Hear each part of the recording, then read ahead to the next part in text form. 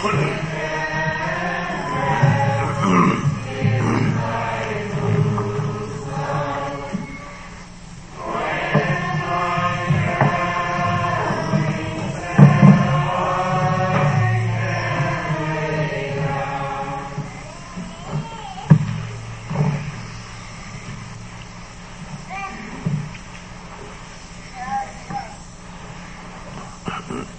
the name of the Father, Son, and the Holy Ghost. Amen. Let us pray. Our dear gracious Heavenly Father, again we come before Thee this evening, hour of grace, as we have oft in the past. Even though as we approach Thee in prayer, we draw nigh unto Thee, but we know that Thou art ever present. And as the Apostle Paul says, never far from any one of us. But our hearts seem at times so far distant, and we need to draw closer so that we might know and experience Thy grace and Thy comfort and Thy assurance and Thy nearness, that we might have that refuge and that surety as we journey here in this world, where we are surrounded by many enemies, so much that would jeopardize our faith and our journey, and so much that would hinder us and keep us from reaching the end of the journey.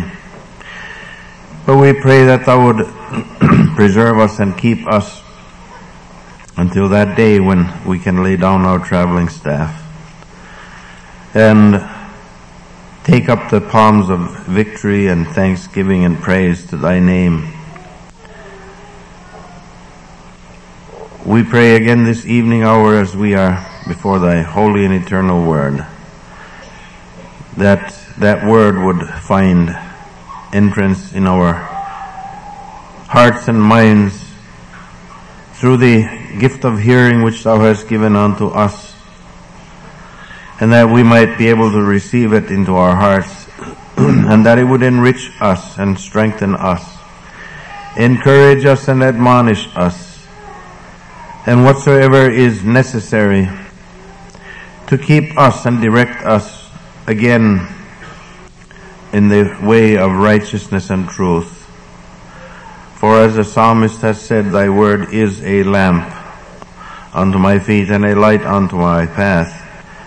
And so may it be even this night of grace. May it be our ever present fortress to which we can flee and find refuge in time of need. We pray for those who are the shut-ins, the sick, the infirm, the aged, those who are in the midst of troubles and cares and warfares and feel the onslaughts of the enemy of the soul. Be Thou their strength and their comfort. Those that mourn, be their comforter and strength. And those who look for Thee and for Thy nearness, be Thou near unto them. We ask and we plead these things, but we know that it is Thy fatherly divine goodness and mercy to give us of Thy kingdom and to make known Thyself. It is Thy greatest joy to reveal Thy heart unto us and Thy children. And so may it be so even this night of grace. Hear us, our Father, who art in heaven, hallowed be Thy name. Thy kingdom come, Thy will be done in earth as it is in heaven. Give us this day our daily bread. Forgive us our trespasses as we forgive those who trespass against us. And lead us not into temptation, but deliver us from evil. For Thine is the kingdom, the power, and the glory forever and ever. Amen. The next song is number 224.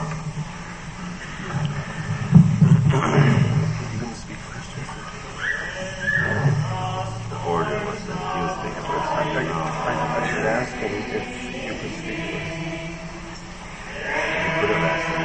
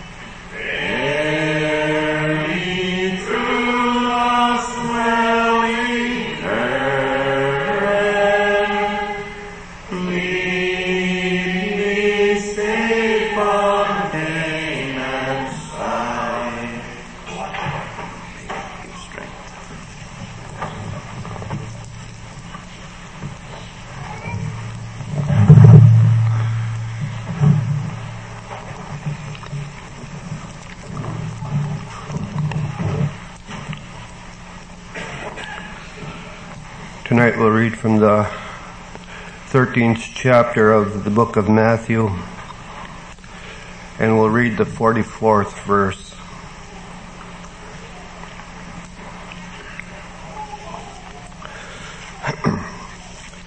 Again, the kingdom of heaven is like unto a treasure hid in a field, the which when a man hath found he hideth, and for joy thereof goeth and selleth all that he hath, and buyeth that field. Here it speaks of the kingdom of heaven. And Jesus here had spoke in this chapter concerning many things of the kingdom of heaven and what it is like unto. And he speaks of the one who went to sow the seed, and it fell into 4 different heart conditions, into 4 different soils.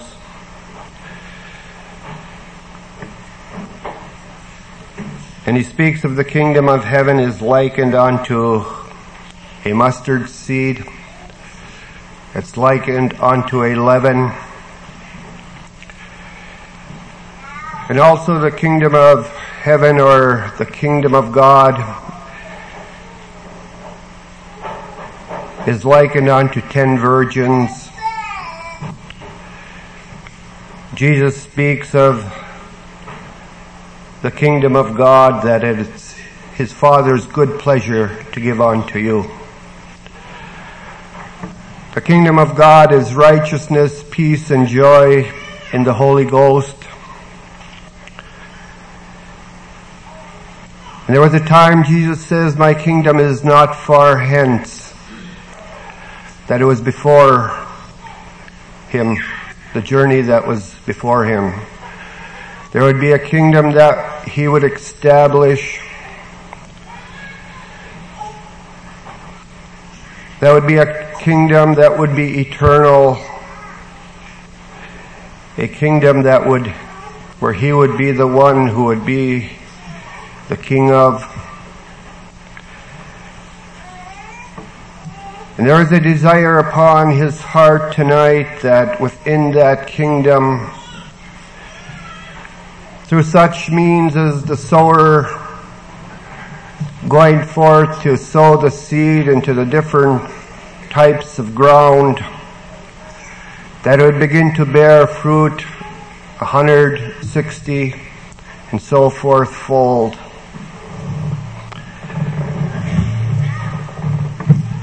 And we read here that the kingdom of heaven is like unto a treasure hid in a field. In a prior parable, when he begins to speak of the field, he says the field is the world. And one of the early writers or preachers, when he spoke of the field, he spoke of it as man's heart. So here the kingdom of heaven in this parable is like unto a treasure hid in a field. So there is a treasure here that is hid in the field.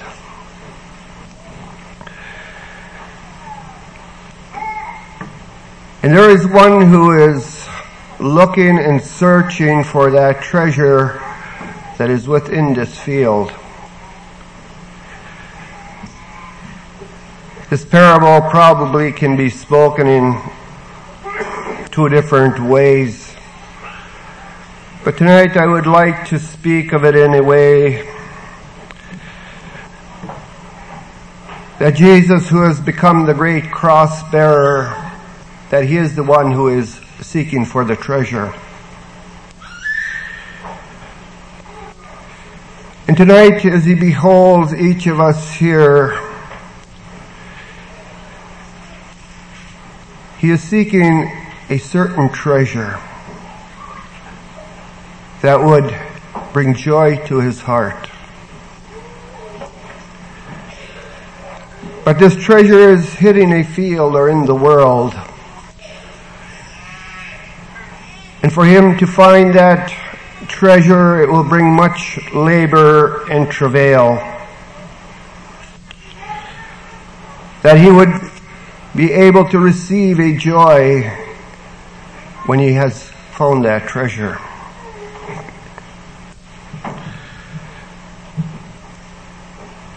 But then on the other hand, we can say that there's a treasure hid in a field that you and I seek.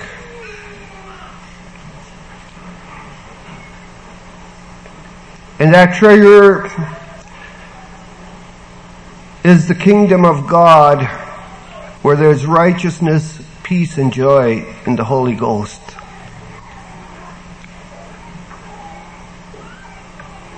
When God begins to work within that field and his seed is sown therein, and some falls on certain types of ground, even that they receive it with joy. But when tribulation and trouble come, the sun begins to scorch that seed and it brings forth no fruit.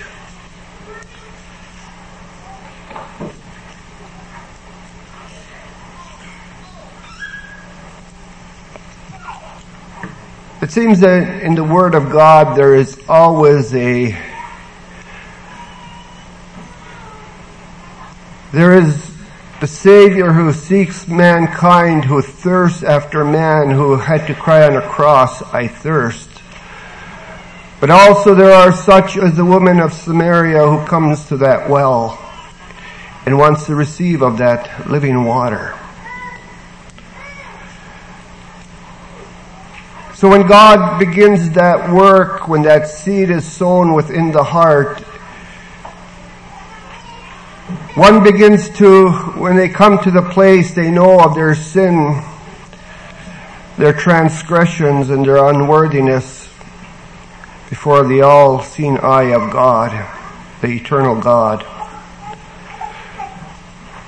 Within that heart there becomes a longing and a desire that, oh, that I could receive a righteousness, peace, and joy.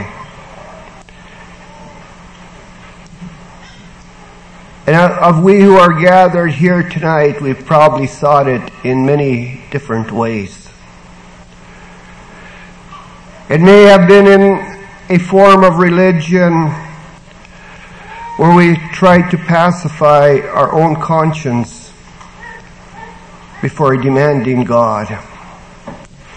And the more we tried and endeavored to pacify the conscience that has been awakened by the Word of God, the greater and the farther our fall has become evident to us. And there is no way we could satisfy a God who demands holiness and righteousness. And eventually it wears a man down, a person down, that they no longer have strength to begin to fulfill the righteous demands of God. And in this place they become helpless and hopeless. There may be some who have tried to pacify a restless conscience.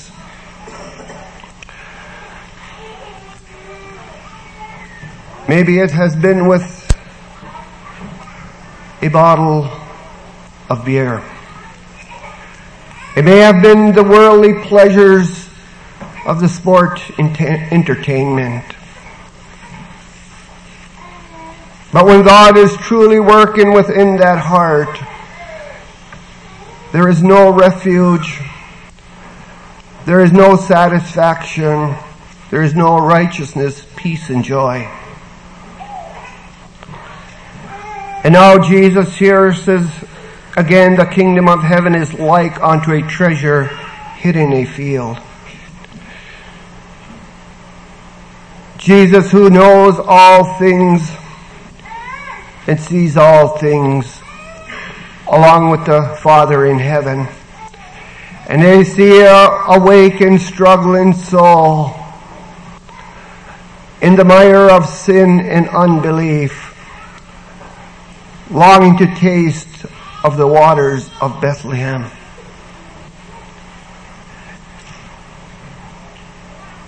The calling voice of the shepherd then comes in within that heart of the awakened. And they begin to hear a voice that is calling them by name. A voice that they had not heard before. A voice that has a different tone and a sweetness to it. And it creates within their own heart then a longing to partake of that one who calls unto them. There is a great treasure hid within this field that the Savior seeks tonight. And it is you and I.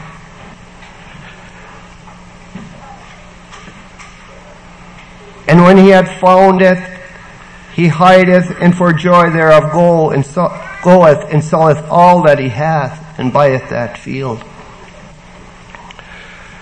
So when he had found that treasure, or God's lost creation, that creation that the Heavenly Father so yearned after Adam and Eve transgressed in the garden. Already there they began to call out, Adam, Adam, where art thou? Tonight the same voice is heard from the heart of God the Father unto his creation, that he can take it back unto himself, that creation would be his very own. But it speaks here that he goeth and selleth all that he hath, and buyeth that field. It speaks joy here also. And for joy goeth and selleth all that he hath, and buyeth that field. Another place it speaks that for the joy that was set before him, he endured the cross and despised the shame. When Jesus then went to buy that field, it says he had to sell all that he had.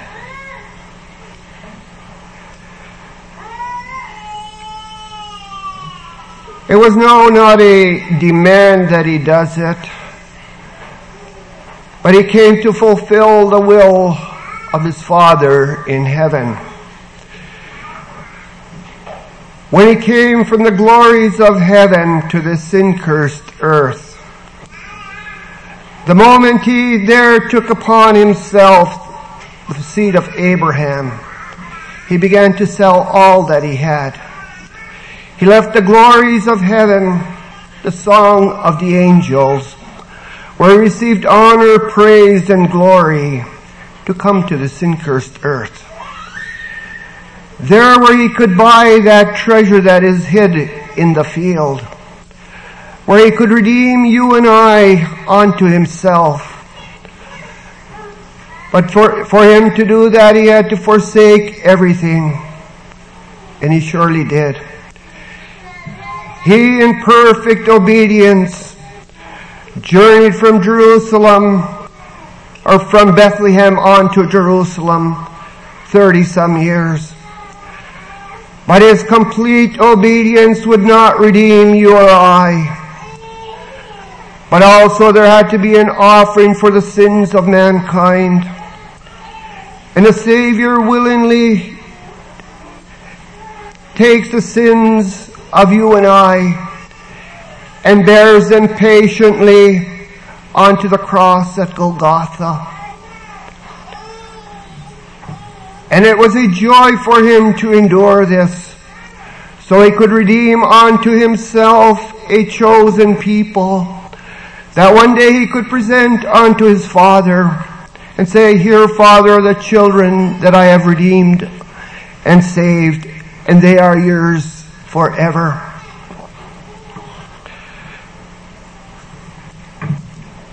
he goeth and selleth all that he hath, and buyeth that field.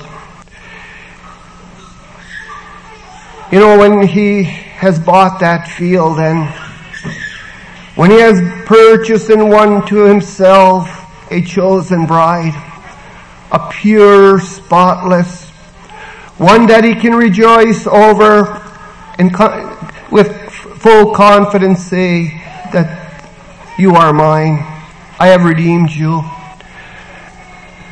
But also,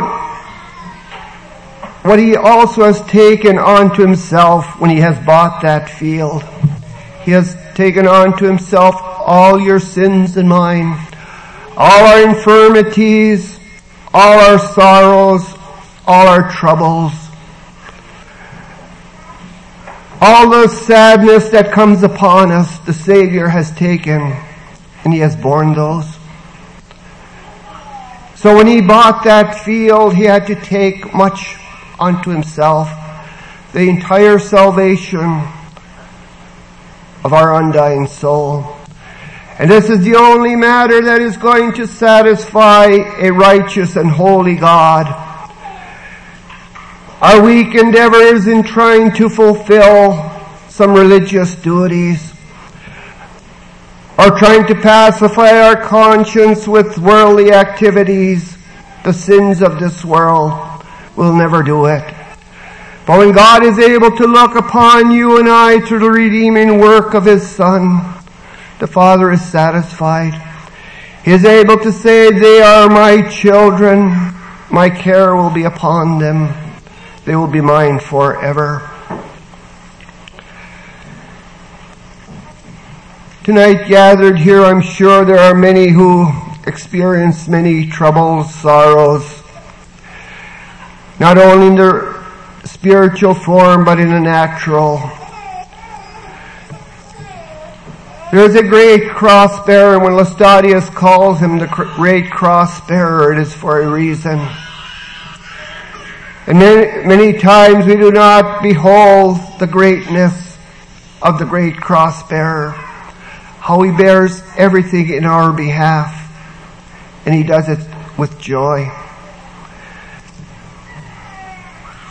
But in purchasing this field, then all these things, then he has to minister unto us and provide unto us.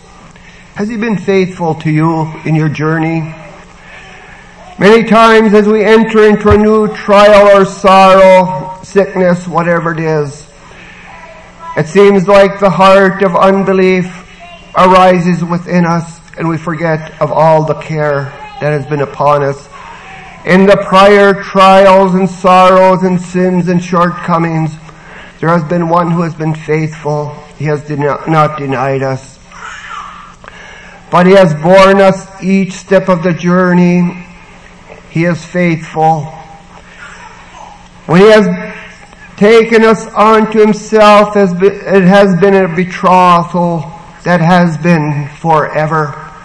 It is not for a short journey, and in the first mistake, the first shortcoming he beholds in us, he says that no longer do I want you for my own, but rather his care, then he begins to minister unto us and care for us. As you journey forward and the troubles of life come upon you, and David speaks of this in one of the Psalms. He says that my prayer returned into my own bosom.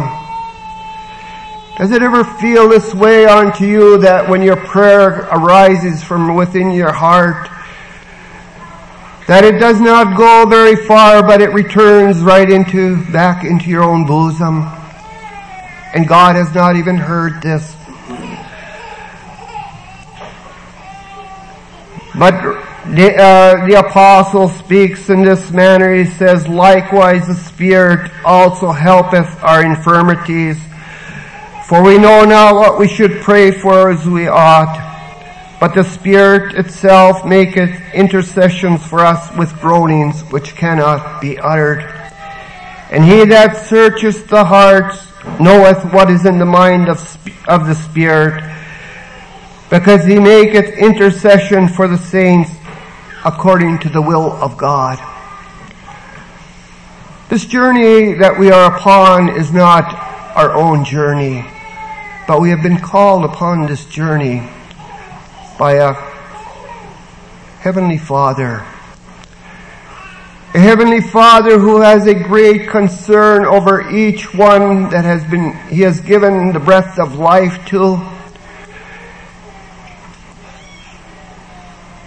And when He has a concern over us, He's going to fulfill all things. Tonight we can have full confidence and trust that there is a Heavenly Father who is going to care for me because I have been redeemed by the blood of Christ. I have been bought. I have been that treasure that has been hid in a field. But with joy the Savior has come and drawn me close unto His warm bosom of love. And in this way, then we can have the confidence that there's a Heavenly Father who has provided everything for our salvation. And now He grants unto us also His Holy Spirit, the Spirit that helpeth our infirmities.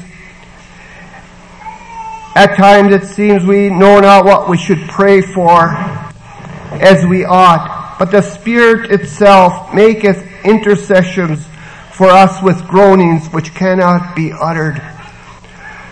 So from the heart of the believer there arises a groanings that cannot be uttered, the Spirit of God within.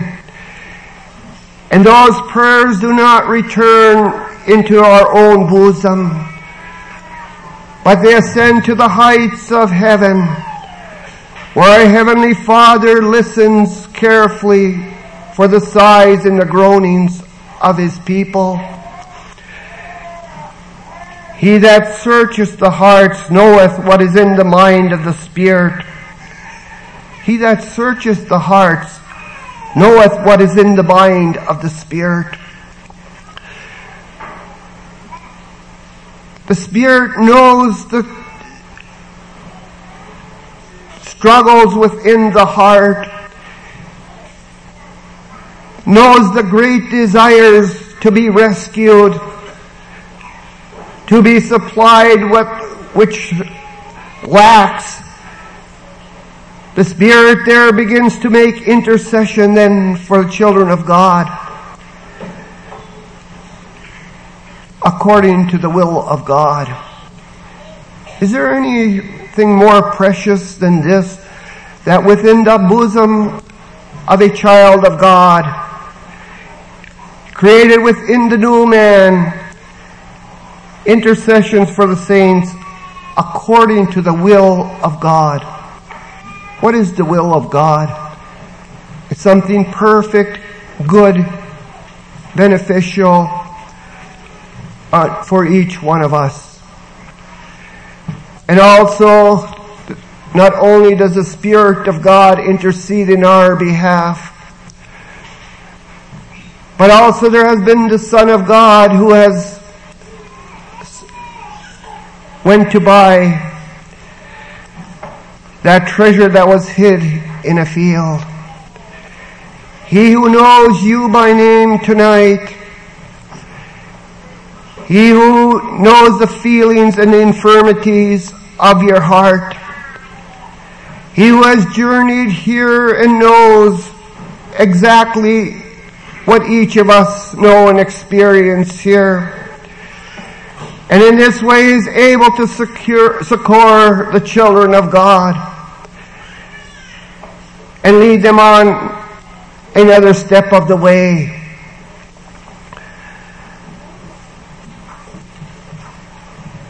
When He has then bought that field, He provides everything for His children. There is still one more matter as He cares for us upon this journey. Jesus has ascended into the heights of heaven after His suffering and death, His resurrection. And now he sits upon the right hand of God the Father Almighty.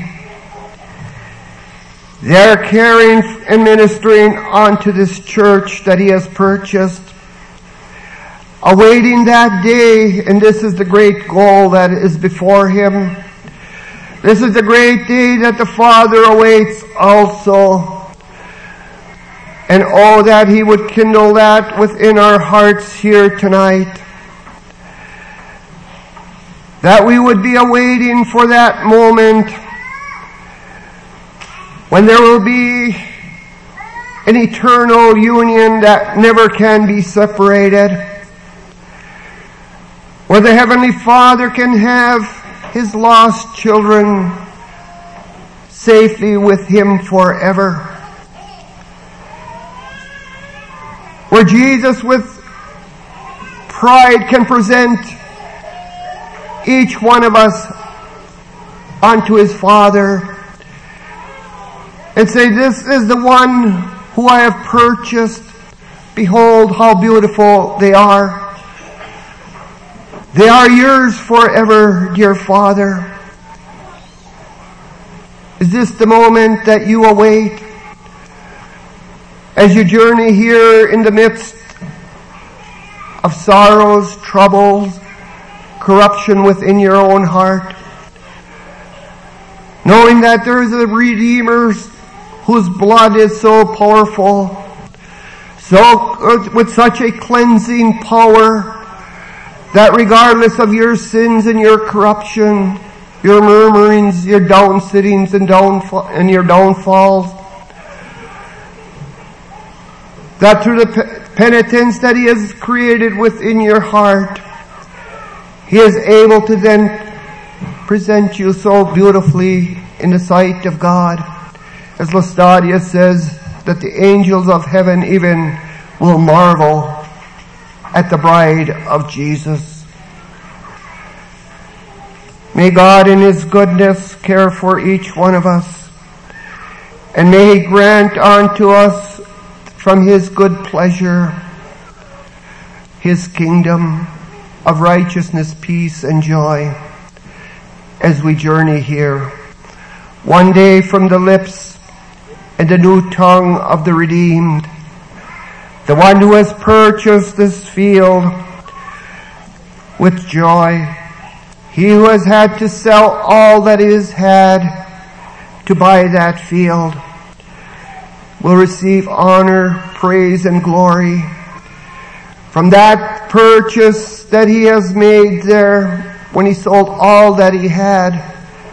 A great redeemed flock is going to be gathered at his throne, where they will there partake of his goodness forever. We thank you, dear Father, even tonight, for blessing us with your goodness unto this very moment. We thank you for the precious blood of Jesus, his eternal love that he has bestowed upon us, that we can journey as your dear children. One day we will thank you as we truly should, but here we want to offer even thanks in this body of corruption. We ask it in Jesus' holy name.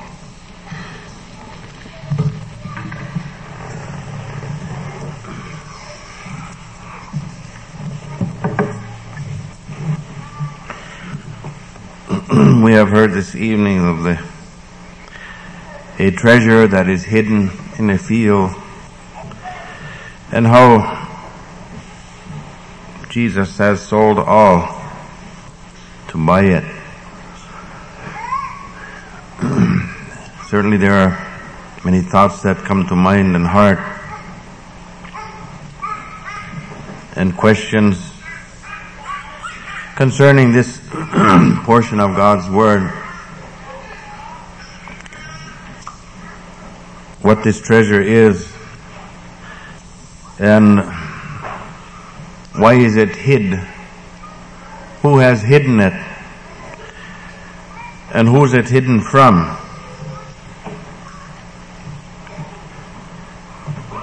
When we consider from that standpoint that Jesus has purchased this treasure, to him indeed is precious and dear. And why is it hid? We heard in the parable that Jesus speaks that the kingdom of heaven is likened unto treasure that is hidden in the field. First it is hidden in the field, and then Jesus finds it, a man finds it, and if we consider that man to be Christ, he has found it, and then he hides it again, so that it remains hid until he has purchased and bought that field. And then it is his to do with as he desires. And if we consider that field to be the world, then where in this world is this treasure hidden? The Bible speaks in many places concerning treasures, and also of the fact that it is hidden. The Apostle Paul, writing unto the Corinthians,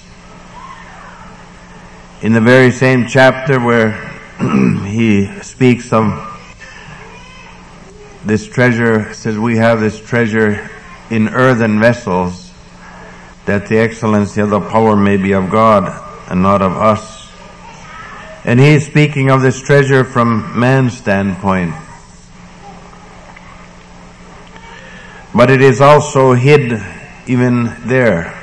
For he says in the same chapter that if our gospel be hid, it is hid to them that are lost, in whom the God of this world hath blinded the minds of them which believe not, lest the light of the glorious gospel of Christ, who is the image of God, should shine unto them.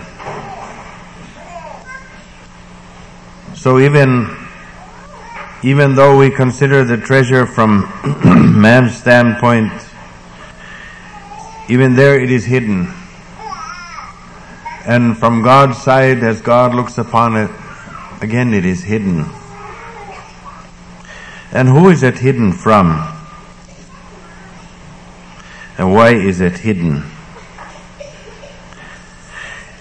In this world, it is said, and we've often heard this statement, that to one man's trash is another man's treasure. And perhaps we can also consider that in the spiritual light, in the light of God's Word and what we have heard even this evening. The same treasure that to one is a treasure, as Jesus himself says that in the Sermon on the Mount also, says, lay not up for yourselves treasures upon the earth, where moth and rust doth corrupt, and where thieves break through and steal, but lay up for yourselves treasures in heaven, where neither moth nor rust corrupt, and where thieves do not break through and steal. But then he says, for where your treasure is, there will your heart be also. So a treasure is something that we cherish and hold dear in our hearts, isn't it? And it's not the same for everyone, even in the natural things of this life. One treasures one.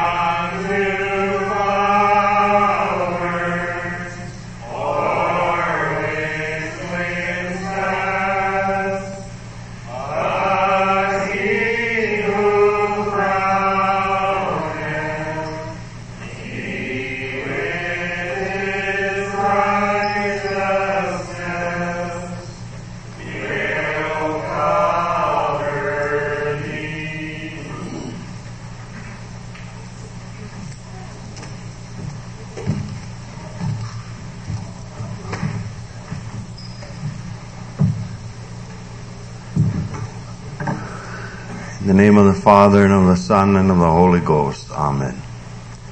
Let us turn to God in prayer. And dear Heavenly Father, we pray as we have sung with the songwriter that we would indeed put our trust in Thee. But so many times we trust in ourselves, in our own strength, our own wisdom, our own abilities. And we fail to fully trust ourselves into Thy care and keeping. Though of our own selves we are utter failures. And we can do nothing without Thee, even as the apostle has known. But in Thee we can do all things, for Thou dost strengthen us. And even this night of grace, as we again come before Thee, we would want to trust that Thy word would again be made known unto our hearts and souls as a lamp unto our feet and a light unto our path, as a shield against all the onslaughts of the enemy of the soul, as a strong fortress into which we can flee and find refuge, as food and nourishment unto our undying soul. For Thy word is all things. And we pray therefore that Thou would open that word unto our hearts, and that Thou would also bless us with ears and hearts that would be open and ready to receive. We also pray for those who are distant from us, many who are in beds of pain, many who are sickly, and who have other troubles and calamities of life to contend with, and some with problems and with cares and burdens that they cannot hardly cope with. We ask that Thou would strengthen and comfort each and every one, knowing fully each heart's condition and the needs of every heart. We ask that Thou would also bless those who are elderly among us, who are nearing the end of their journey as they approach the last feeble steps, that Thou would strengthen them, that they can also continue steadfast in faith unto the end. And those who have asked for our prayers, we pray that Thou would also bless each and every one. Bless our youth, our young, strengthen them, guide and direct them in the way of righteousness and truth. Reveal unto them that there is a foundation, there is a surety, there is a place where every heart of every age can find a refuge and strength and comfort and blessing and peace and love and righteousness, and is all in Christ Jesus our Savior. Bless our little children that are growing up, that they would also be brought up in the fear and in the admonition of the Lord, and be guided in all righteousness and truth. Give parents wisdom and understanding to teach them and to care for them as Thy own children.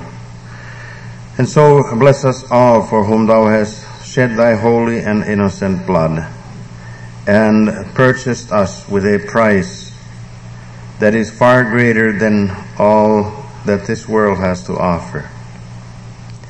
Hear us, our Father, which art in heaven, hallowed be Thy name. Thy kingdom come, Thy will be done in earth as it is in heaven. Give us this day our daily bread. Forgive us our trespasses as we forgive those who trespass against us. Lead us not into temptation, but deliver us from evil. For Thine is the kingdom, the power, and the glory forever and ever. Amen. Next song from the large book, number 580.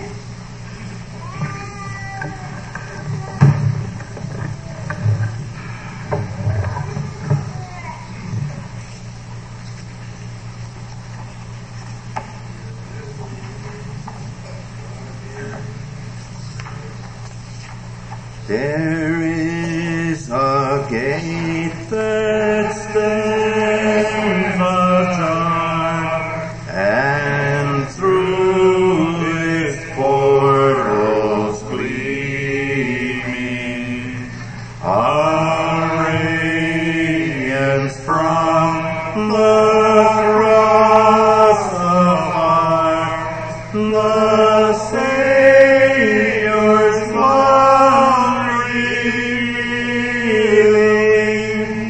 Oh, depth of mercy, can it be that gate was left ajar for me?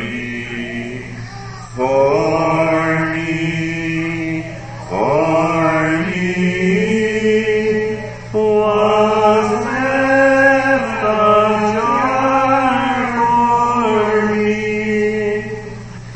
That gate ajar stands free for all who seek through its salvation. The rich and poor, the great and small, of every tribe and nation.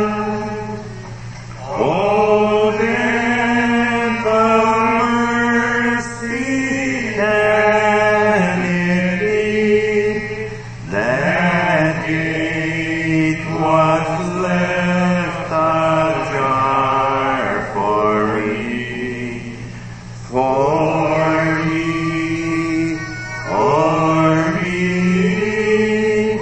Was left ajar for me.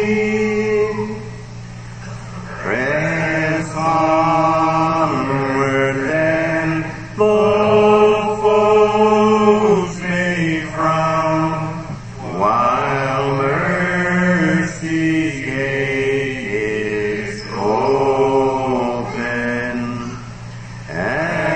Accept the cross and win the crown. Love's everlasting token. Oh, depth of mercy, can it be that gate was left ajar for me?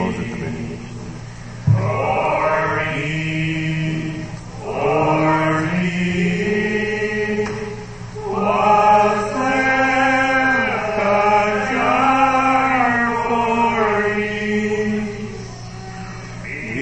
Beyond the river's brink will lay the cross that here is given, and bear the crown of life away, and love Him more in heaven.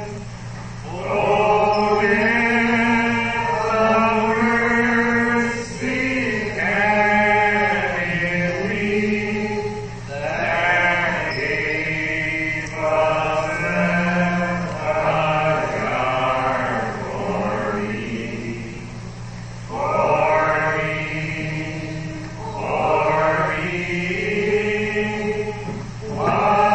left ajar for me.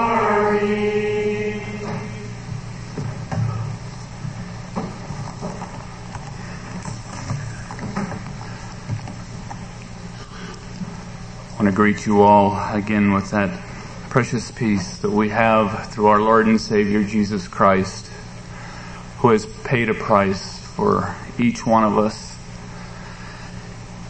And the Father from heaven we know that through him loves everyone here with such a great love that he would send his son here to purchase us. And so to come before those that he loves so greatly, we beg of him tonight that he could use this servant to speak. Because I know that there's one thing that every human desires, and that's peace, and that's rest. And it's only by the calling of the Father and through Jesus Christ that we can have that he has prepared for us. And that if I could be given the words to speak, that if there's anyone here tonight that is restless, searching, going back and forth, unsure of themselves, that there could come that could be taken a hold of, that their feet could be placed, and even my feet again could be set on that rock where my feet and your feet do not slip. And that we could be in God's purpose and in his will, and no longer be in our own vain confidence, but we could have an assurance that would give us a calmness and a steadiness that is what living Christianity is all about. It's a peace that is beyond all understanding, and it's something that is so sure and so quiet. And with that, there's a love and an abiding love where we come to know from our own experiences what our brother and sister is up against in this world. And yet we know that where that place is, where they can too have peace and joy. I'd like to read from the Gospel of John and read an account of, again, it seems to be centered more around Peter. And it seems that Peter was one that many times his own nature and his restlessness and his being a man with a strong nature, he would find himself in a place where instead of being or doing the things that he was supposed to be doing or he thought he was going to do, he found himself coming short.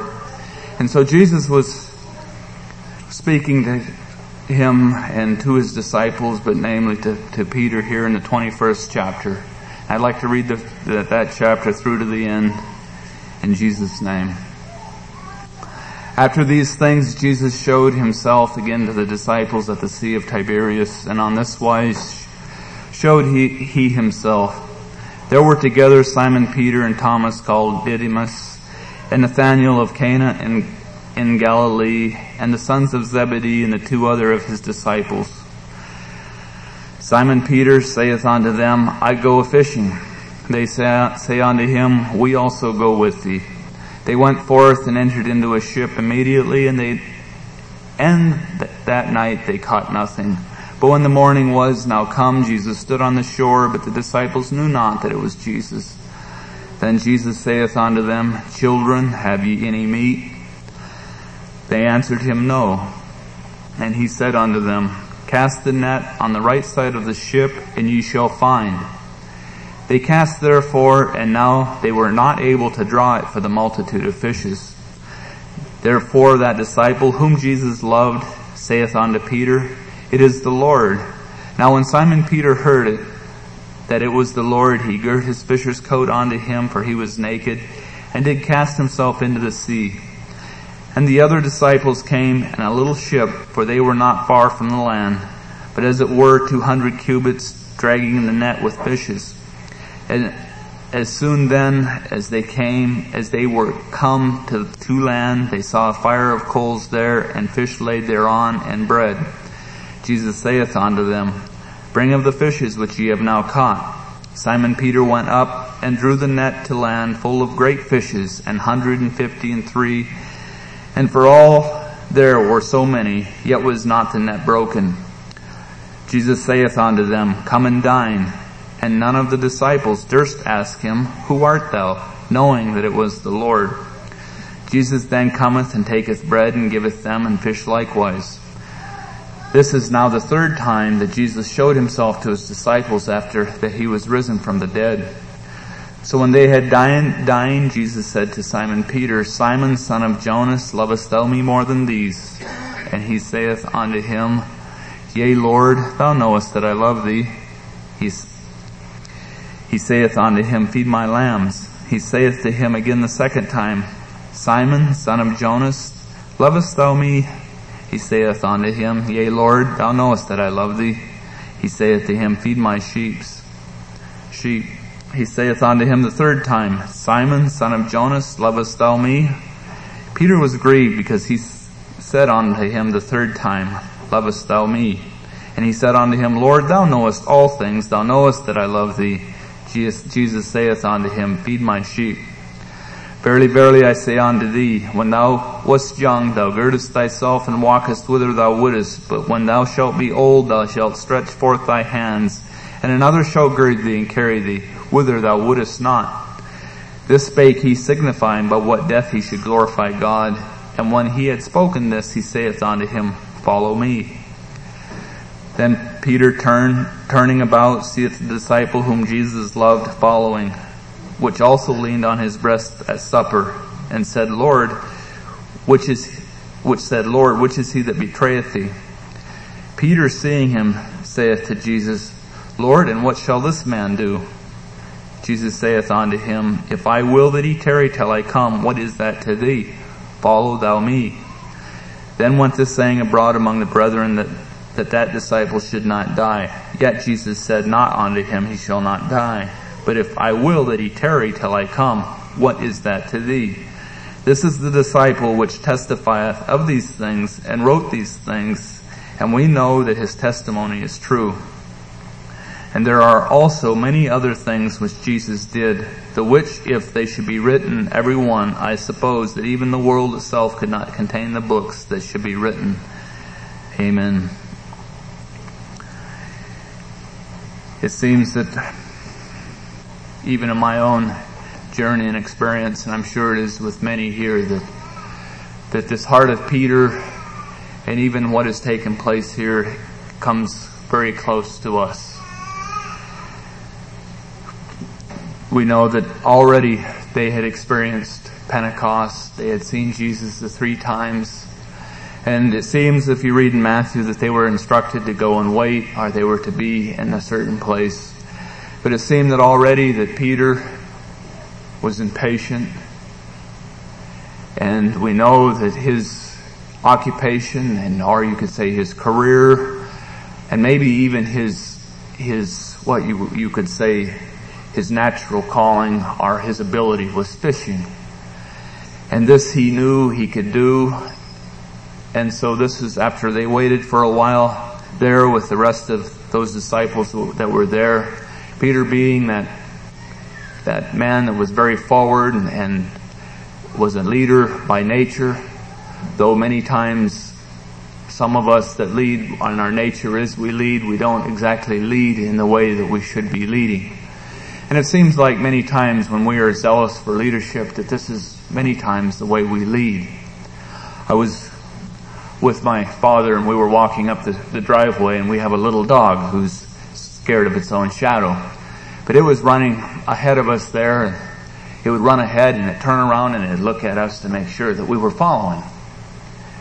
And if we had stopped, it would no longer run ahead of us. So as we were walking, it would run ahead, and you could tell by its body language that it was leading. That's the way it pictured the whole process. And we were following her, and she was very proud of her position that she was in. But yet if there was anything that came up, she was only leading as we were following. And so many times in the church that this type of leadership, and this was the type of leadership that even Peter set out here, we only go as far as those that are with us will follow. But yet we're not leading to a place that we should be leading, because we are not even really a leader at heart, only sometimes you could say in nature. And we see businesses that many times are even operate this way, and they go into bankruptcy or a very poor managed business.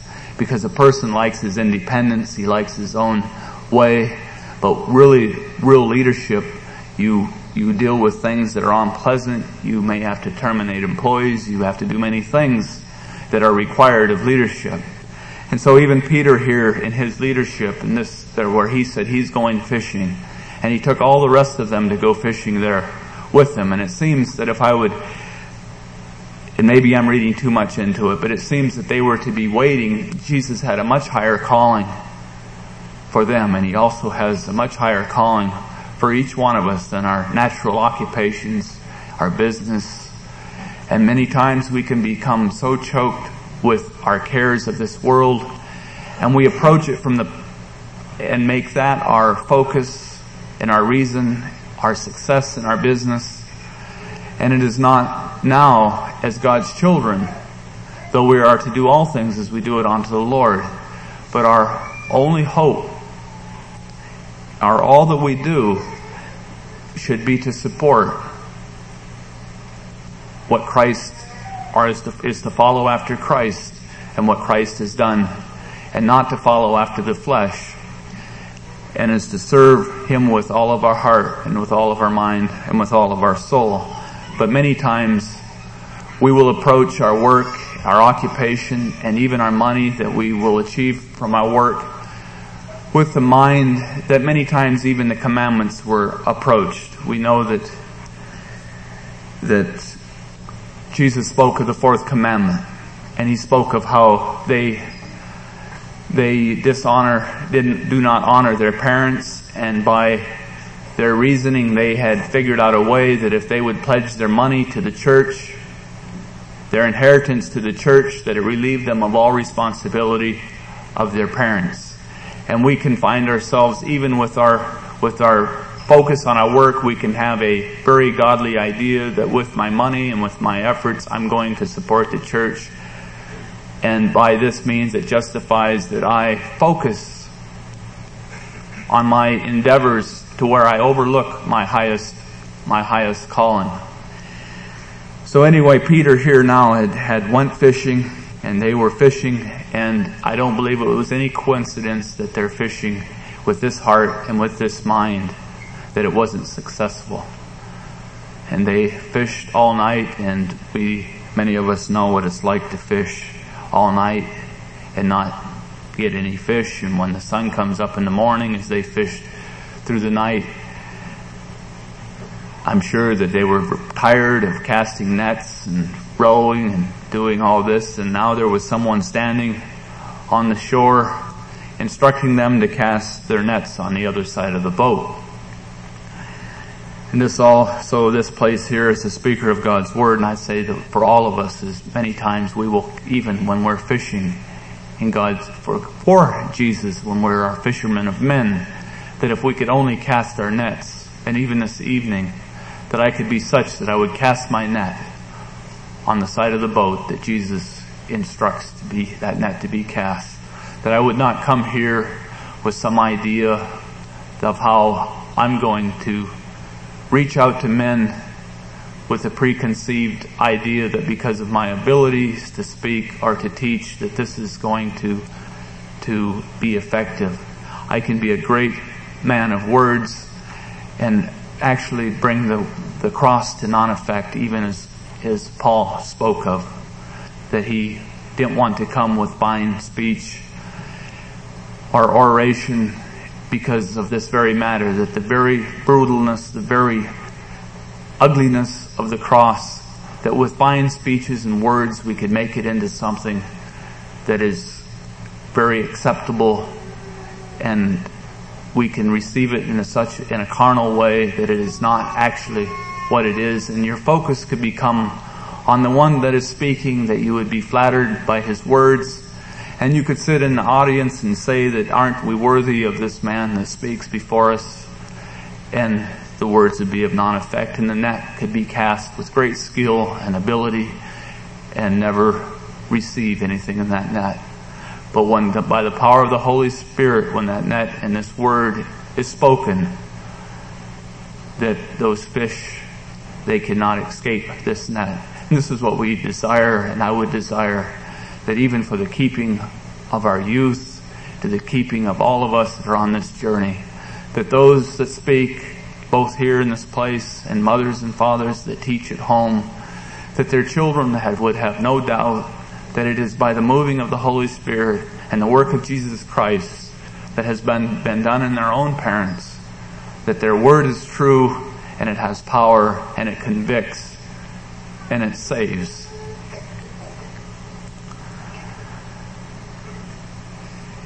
But when the morning was now come, Jesus stood on the shore, but the disciples knew not that it was Jesus. Then Jesus saith unto them, Children, have ye any meat? They answered him, No. And he said unto them, Cast the net on the right side of the ship, and ye shall find. They cast therefore, and now they were not able to draw it for the multitude of fishes. Therefore that disciple whom Jesus loved saith unto Peter, It is the Lord. Now when Simon Peter heard it, that it was the Lord, he girt his fisher's coat onto him, for he was naked, and he cast himself into the sea. It seems that even we have John here, whom I'm sure that it's not by any accident that it speaks of John and how it was him that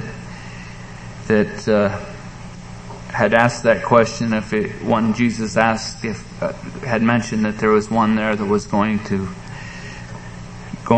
deceive him, and John right away he had the heart that was asked that is it I? And we also know that John was that one that seemed to have a real love for Jesus and a type of heart that was ready and quick to receive and to follow and to believe, but yet to also to wonder that am I that one that would deceive? And it seems that many with the Pharisees, and we find even in ourselves and with my own self, that when I'm walking in my pride, I have very little room to even consider my own weaknesses and shortcomings, and a great ability to see them in my brother. We know that when Jesus asked that, I'm sure that John was really concerned that he was that one that would deceive Jesus. But we also know that Peter was the type of man that he was. We know that he boastfully said that he would go to the very end for Jesus. And I'm sure he thought he meant it. I'm sure many of us have also experienced that within our own journeys, that in our youth and our zeal, and especially when we first start on this journey and we come to understand that our sins are forgiven, and the Satan comes and now he tells us that you have now became a fine Christian, and now you can really follow after Jesus and you can do what's right. And there becomes a great struggle there, just as it seems that you could say that even how Job was dealt with, and that Jesus has to allow us, or God has to allow us to be, the hedges to be lowered and Satan to come and to bring us to that place that we have to understand that it is only by His keeping and His guidance that we can follow after Jesus and do as we should do. So here, now John was the first one to notice that it was Jesus standing there on the shore. And you could say the first one to actually, in that distance that they were, to believe that it was Jesus, that he would make that statement. And John then, in his, you could say, in his zeal and his boldness, he cast himself there from the boat with his coat girt around him and heads to shore before the others. And there was Jesus physically standing on the shore. And this is many times we read this story like it's some distant happening, and maybe it's just a story, and don't really comprehend with our hearts and our mind that it was physically Jesus standing there on the shore. and this is as true as anything is true, that he was standing there. And this is how Jesus is and can be with us, is just this real in our hearts, that we would take a hold and believe just so simply that he is even here with us, that we would find him in our midst. And this is not something that it is put here for us to see, that it is not such a relationship that it is not comprehensible. It is not something that is so smoke and mirrors or distant that it would be, you would have to come up with some theory or far-reaching story to say that he was there somehow reconstituted, or that he was physically there and he had a fire prepared there and he was standing just as me and you can stand before each other and carry on a conversation, that his presence was there, and we can find this presence here tonight in our brothers and sisters, where Christ is dwelling in these earthen vessels, but in the same confidence that we can hear him and hear his word in a living way.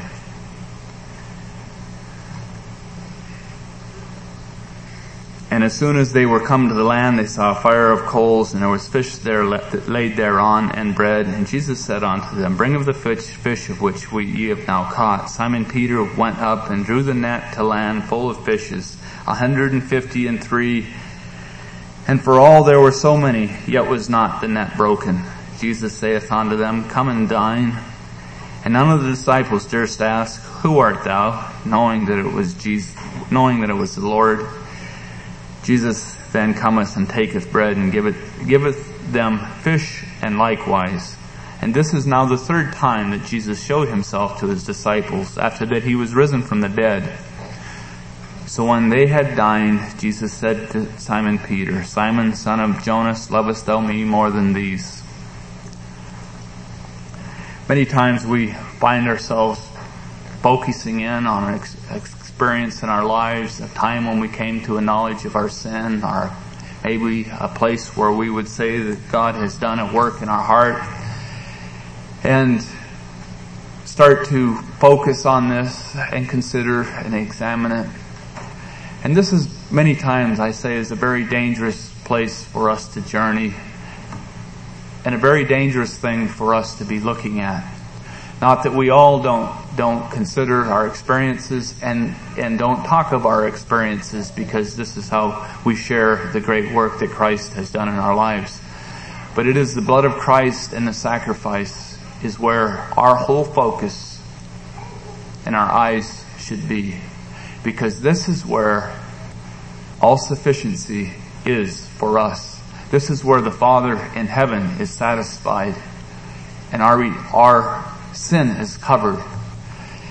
Though they had this third time Jesus had been in their midst, that this was still a place where they found themselves, and Peter found himself. You could say that he wasn't committed, or I don't know if that's sounds like a word that it would be many people use, but he wasn't, you could say,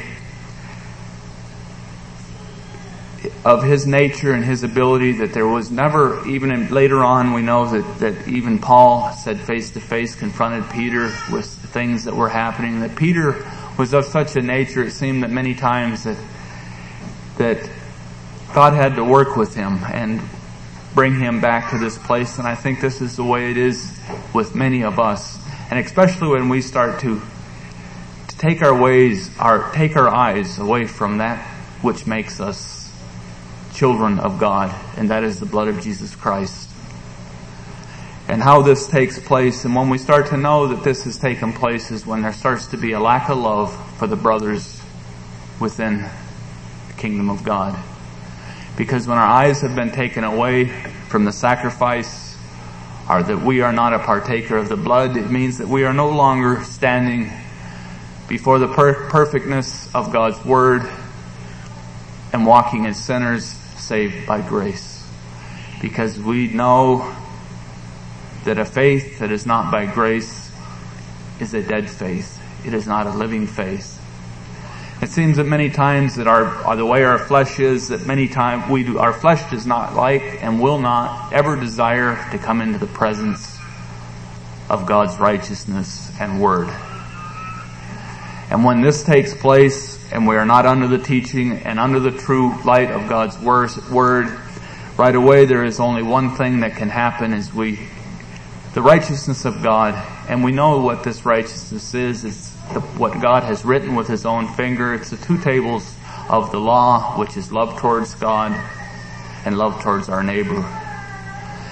And when we start to stand before this, we start to know that we don't love our Lord as we should, but there, by the leading of the Holy Spirit and His calling, we desire that we can come into His midst.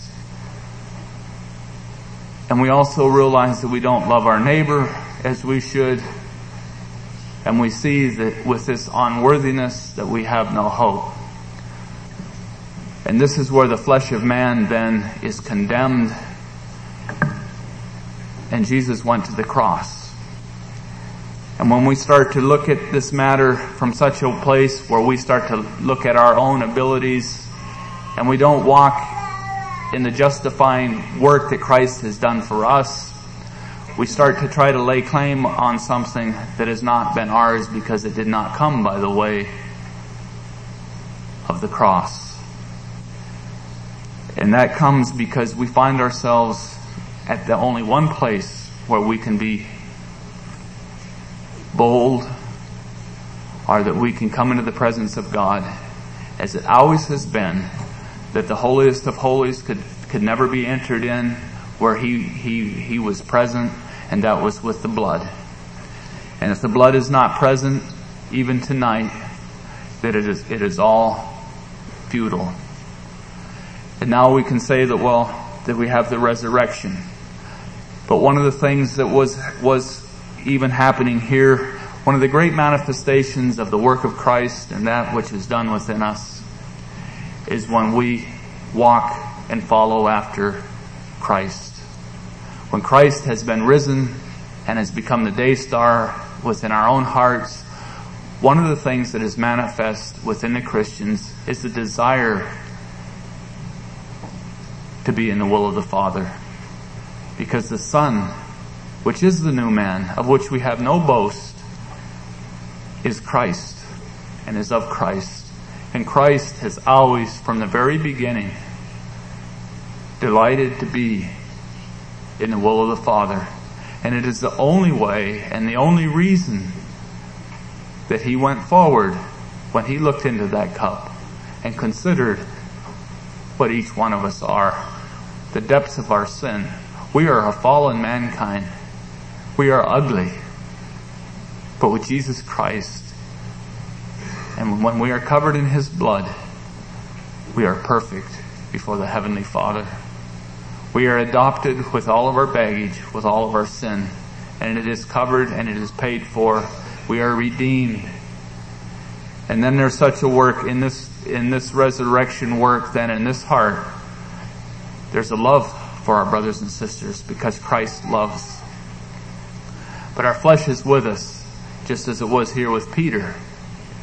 And Peter, it seems many times and as Paul even writes, it's not just Peter, and it comes in Peter's even here before you, even tonight. So Peter, he asked Peter, Simon, son of Jonas, lovest thee now more than these? And Jesus here, I feel, was referring to even at the place when Peter there denied Him, when He was on the cross, and Peter's zealousness and Peter's inability to follow through with. And now here was Peter fishing. And he's asking, you lovest me more than these? And we know he had the fish there, and Jesus had told him to bring them to the fire, and it was natural food, natural bread. And this was the question that was before Peter, and it seems that Peter kind of lamely, he answers there because he knows that there's something lacking. And I believe that there's a reason why there's something lacking, and I believe that even in our own lives that there's a place where we need to be committed completely as God's children. And this commitment that Jesus is laying before him, and he asks him again, he tells him to feed my lambs. He saith unto him again the second time, Simon, son of Jonas, lovest thou me? And he saith unto him, Yea, Lord, thou knowest that I love thee. He saith unto him, Feed my sheep.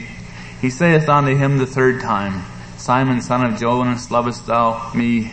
And Peter was grieved because he said unto him the third time, Lovest thou me?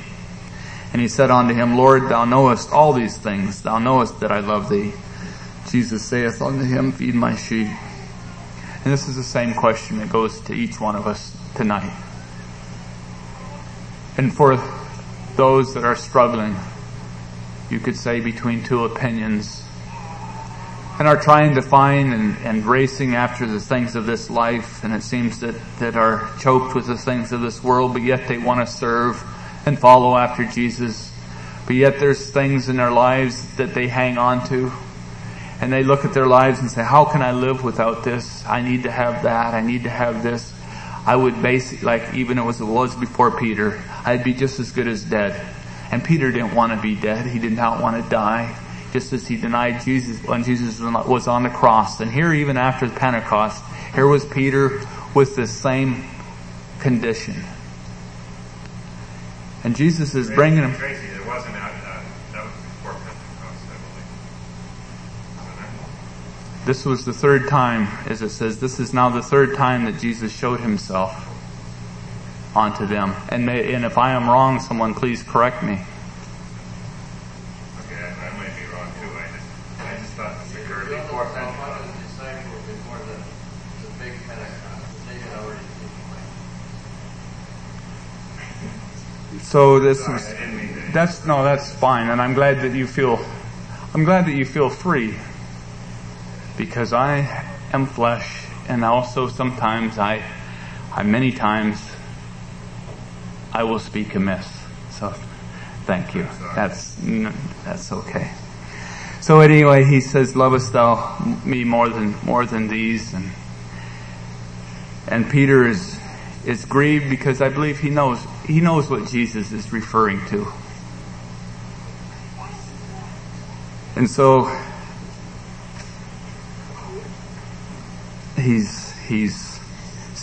then Jesus says, Verily, verily, I say unto thee, when thou wast young, thou girdest thyself and walkest whither thou wouldest, but when thou shalt be old, thou shalt stretch forth thy hands, and another shall gird thee and carry thee whither thou wouldest not. This spake he, signifying by what death he should glorify God. And when he had spoken this, he saith unto him, Follow me. And Jesus here is speaking of what manner of death that Peter himself would die. And it seems that this was something that Peter did not want to give up. Is this, you could say, this love for this world and this desire to be his own leader, his own man, and to walk in his own way. And Jesus here was telling him now that almost you could say is, Peter, give it up. Just give it up. That